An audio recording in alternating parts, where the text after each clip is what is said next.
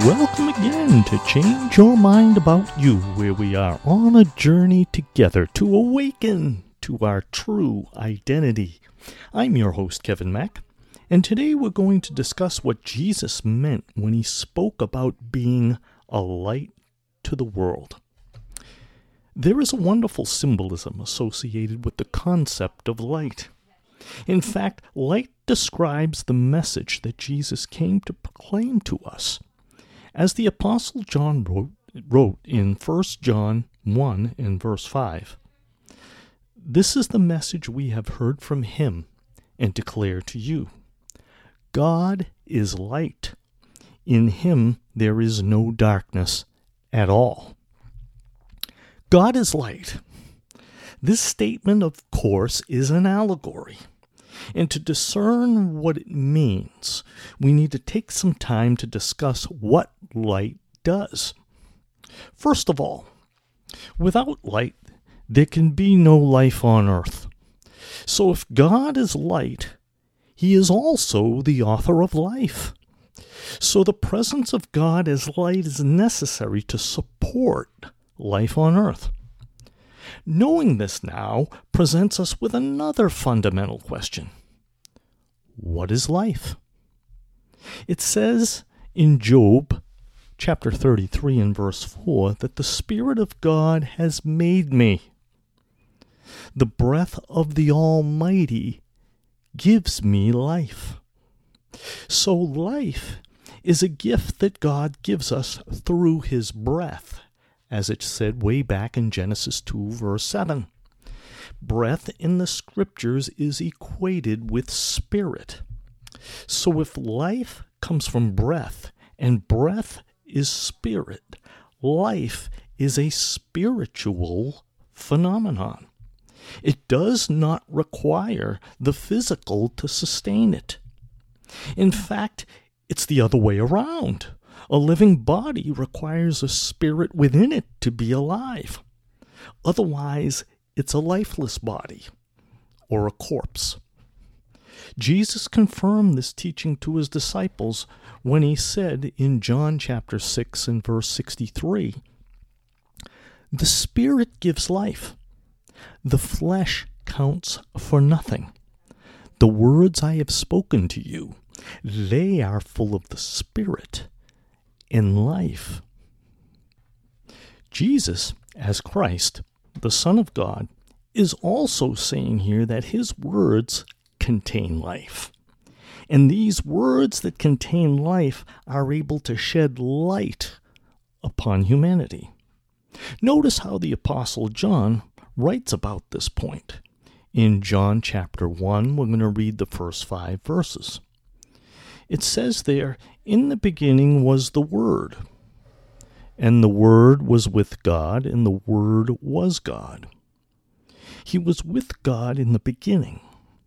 Through him all things were made. Without him nothing was made that has been made. In him was life, and that life was the light of all mankind.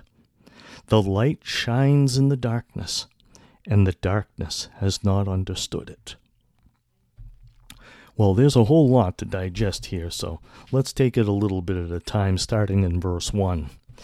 It basically says in verse 1 that the Word and God are one. The two were one from the beginning and were therefore co-creators of all that exists. And what did they create? Life. And that life was the light of all mankind, it says in verse 4. In other words, it was that life that was given to enlighten all mankind. Remember, since this life comes from spirit, it is spirit, because spirit gives birth only to spirit, as it says in John chapter 3 and verse 6. So life is not physical per se. It's spiritual. Now, this concept is difficult for us to comprehend, and this difficulty is expressed in verse 5 above, where John writes that the light shines in the darkness, and the darkness has not understood it. The human inclination to not understand the words of light and life is due to the fact that we are so immersed in a world of material possessions and outside activities that the light of life is obscured from our view. We can't see it amidst all the clutter that fills our time and attention. As a result, we do not collectively derive the extraordinary benefits from being enlightened, and thus remain in a relative state of darkness. Yet all of us want to change the world, don't we? And make it a better place. God knows our hearts, it says in 1 Samuel 16 verse 7, and deeply desires that his children lost in darkness return to the light of life.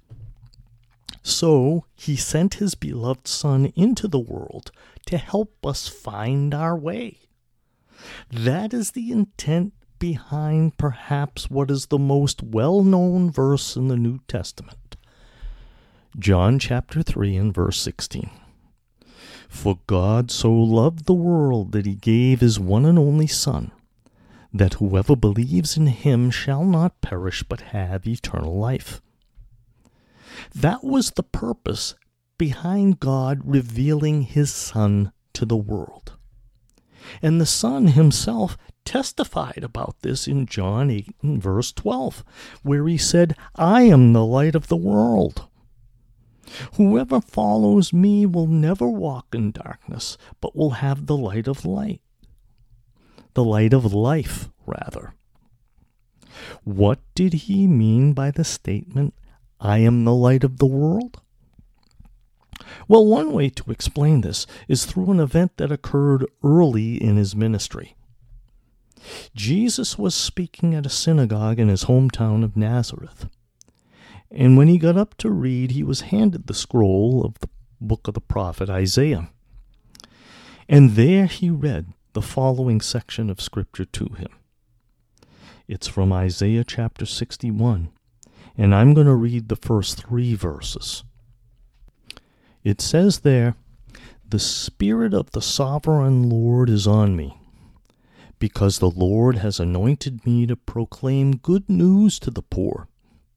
He has sent me to bind up the brokenhearted, to proclaim freedom for the captives, and release from darkness for the blind, to proclaim the year of the Lord's favor and the day of vengeance of our God, to comfort all who mourn, and provide for those who grieve in Zion, to bestow on them a crown of beauty instead of ashes, the oil of joy instead of mourning, and a garment of praise instead of a spirit of despair. They will be called oaks of righteousness, a planting of the Lord for the display of his splendor. After reading this section of Scripture, let's notice what Jesus does. In Luke chapter 4 and verses 20 and 21, it says there, Then he rolled up the scroll, gave it back to the attendant, and sat down. The eyes of everyone in the synagogue were fastened on him. He began by saying to them, Today this Scripture is fulfilled in your hearing. Now let's take a look at some of the details that Jesus spoke about in this section of Scripture concerning himself, which describes 4 ways in which the Messiah, the Christ, is to be a light to the world. The first is to proclaim good news to the poor, to proclaim freedom for the captives, to proclaim release from darkness for the blind, to proclaim the year of the Lord's favor, and to proclaim the day of vengeance of our God. Number 2, to bind up the brokenhearted, Number 3, to comfort all who mourn and grieve. And number 4, finally, to bestow a crown of beauty instead of ashes, the oil of joy instead of mourning, and a garment of praise instead of a spirit of despair. Now let's take a closer look at each of these activities. The first is to proclaim. The Hebrew word translated proclaim in Isaiah chapter 61 is basar, B-A-S-A-R, which means to be fresh, literally. In other words, what Jesus proclaims is a message that is both new and refreshing. It's meant to change the world. It's good news for the poor. The poor are those who perceive themselves as being deprived of their needs. It's a message that means freedom for captives. Captives are those who live with restrictions or limitations or handicaps. It is a message that releases the blind from darkness. The blind, of course, are those who are unable to see the world as it is. And it's a message that informs us of the year of the Lord's favor. In other words, when all these good things are available to us. And finally, it's about the time of God's vengeance. In other words, the timing and nature of God's judgment. So the proclamation of Jesus provides fresh new information about all these things in order to transform our ways from spiritual darkness to enlightenment. The second action or characteristic of Christ is to bind up, and specifically to bind up the brokenhearted. The Hebrew word translated bind up is kabash, H-A-B-A-S, which means to wrap firmly, as with a bandage. So the implication here is that of healing.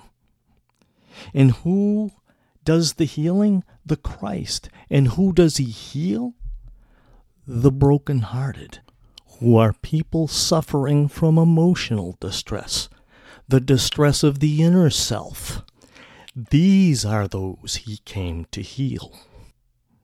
The third action or characteristic of Christ is to comfort. The Hebrew word translated comfort is sum, S-U-M, which means to set or direct, but in a figurative sense can also apply to compassion. Since the verb here applies to those who mourn and grieve, it very likely means the comfort he extends through compassion for those who suffer loss. Such comfort also works to promote the healing of those suffering from emotional distress. And finally, the fourth characteristic of Christ is to bestow. The Hebrew word translated bestow is nathan, N-A-T-A-N, which simply means to give.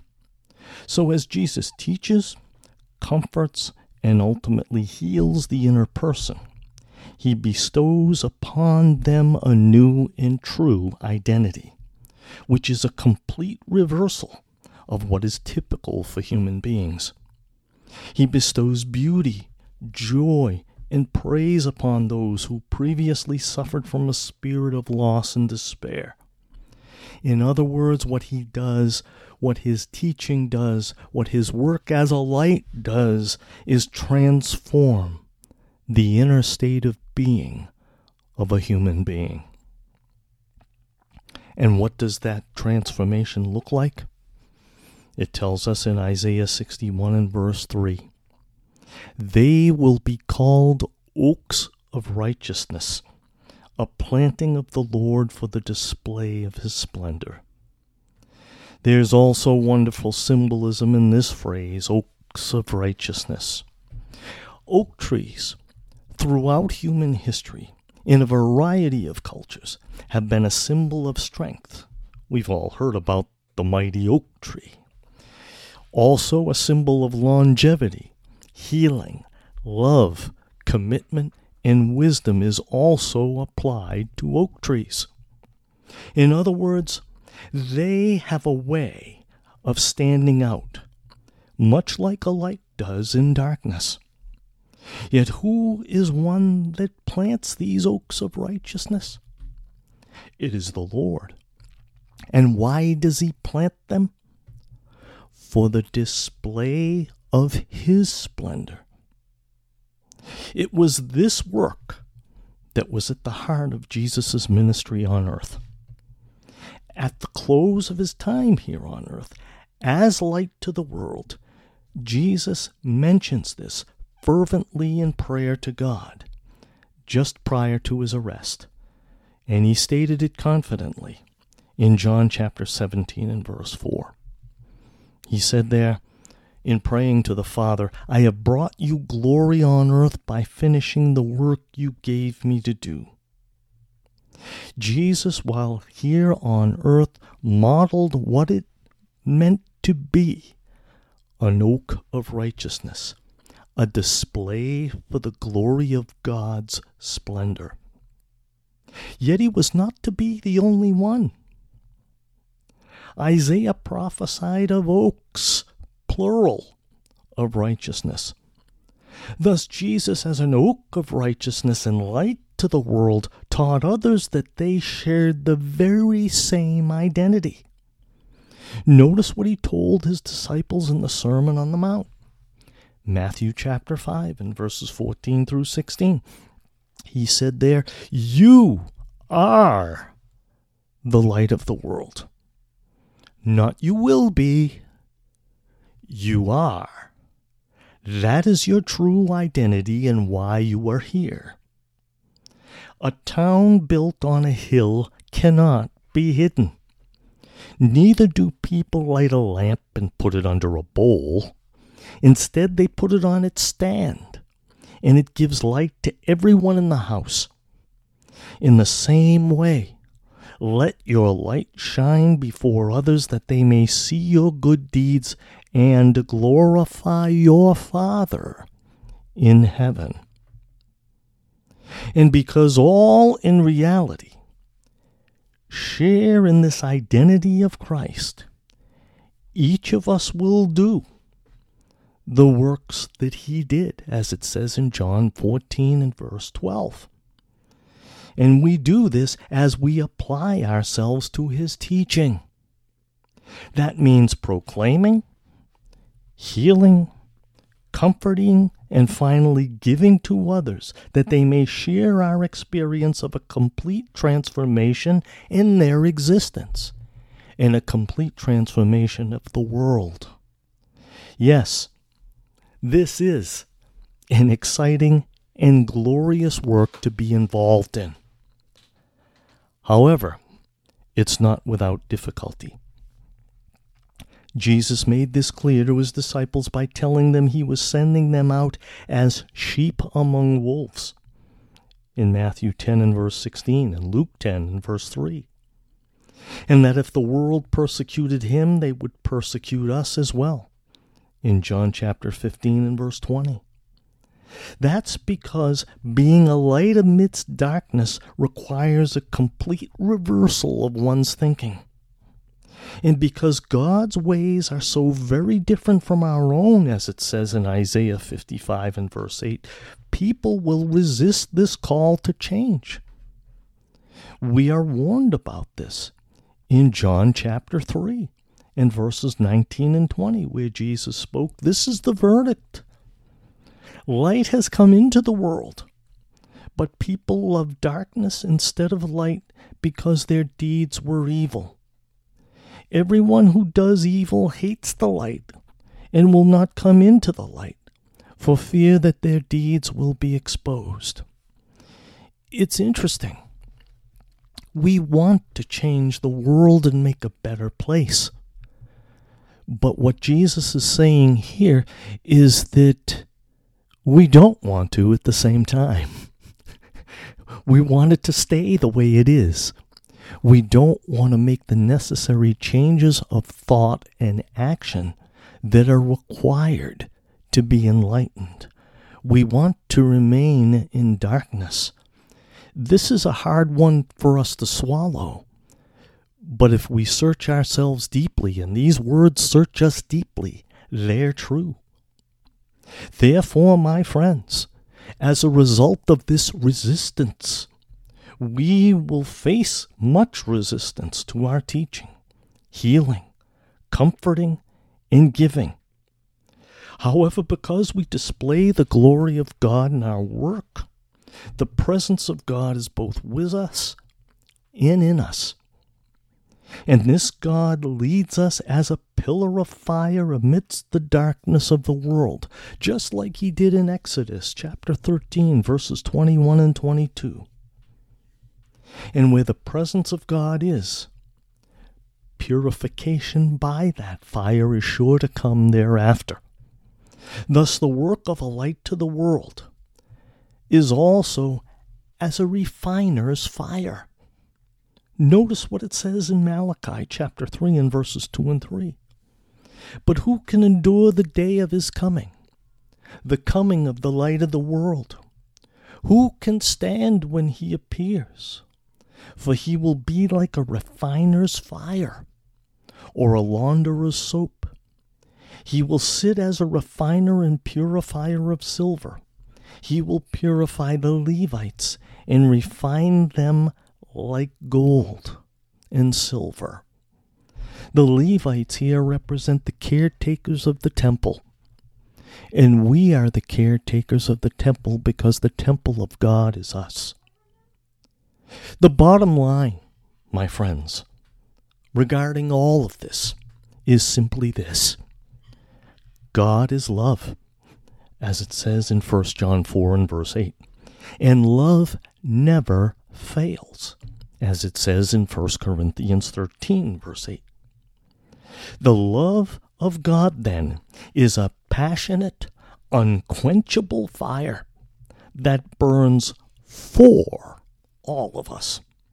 And he will continue to pursue us with that unquenchable fire of passionate love until it burns away all falsehoods we now embrace, and we come to recognize what the Apostle John wrote in John chapter 3 and verse 21.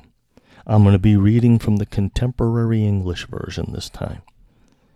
It says there, "But everyone who lives by the truth will come to the light, because they want others to know that God is really the one doing what they do." Well, that's all I have time for today. Thank you once again for listening to Change Your Mind About You. I hope this episode was of benefit to all of you, and do welcome any comments or questions that you may have. Please direct all correspondence by email to kevinmack@changeyourmindaboutyou.com. That's kevinmack@changeyourmindaboutyou.com. Thank you again for joining me today. This is your host, Kevin Mack, wishing you all the health, happiness, and peace we've been generously given through the light of life. Always remember, my friends, the kingdom of heaven lies within you and I. Never forget this. So, until next time, take good care and be well, my friends.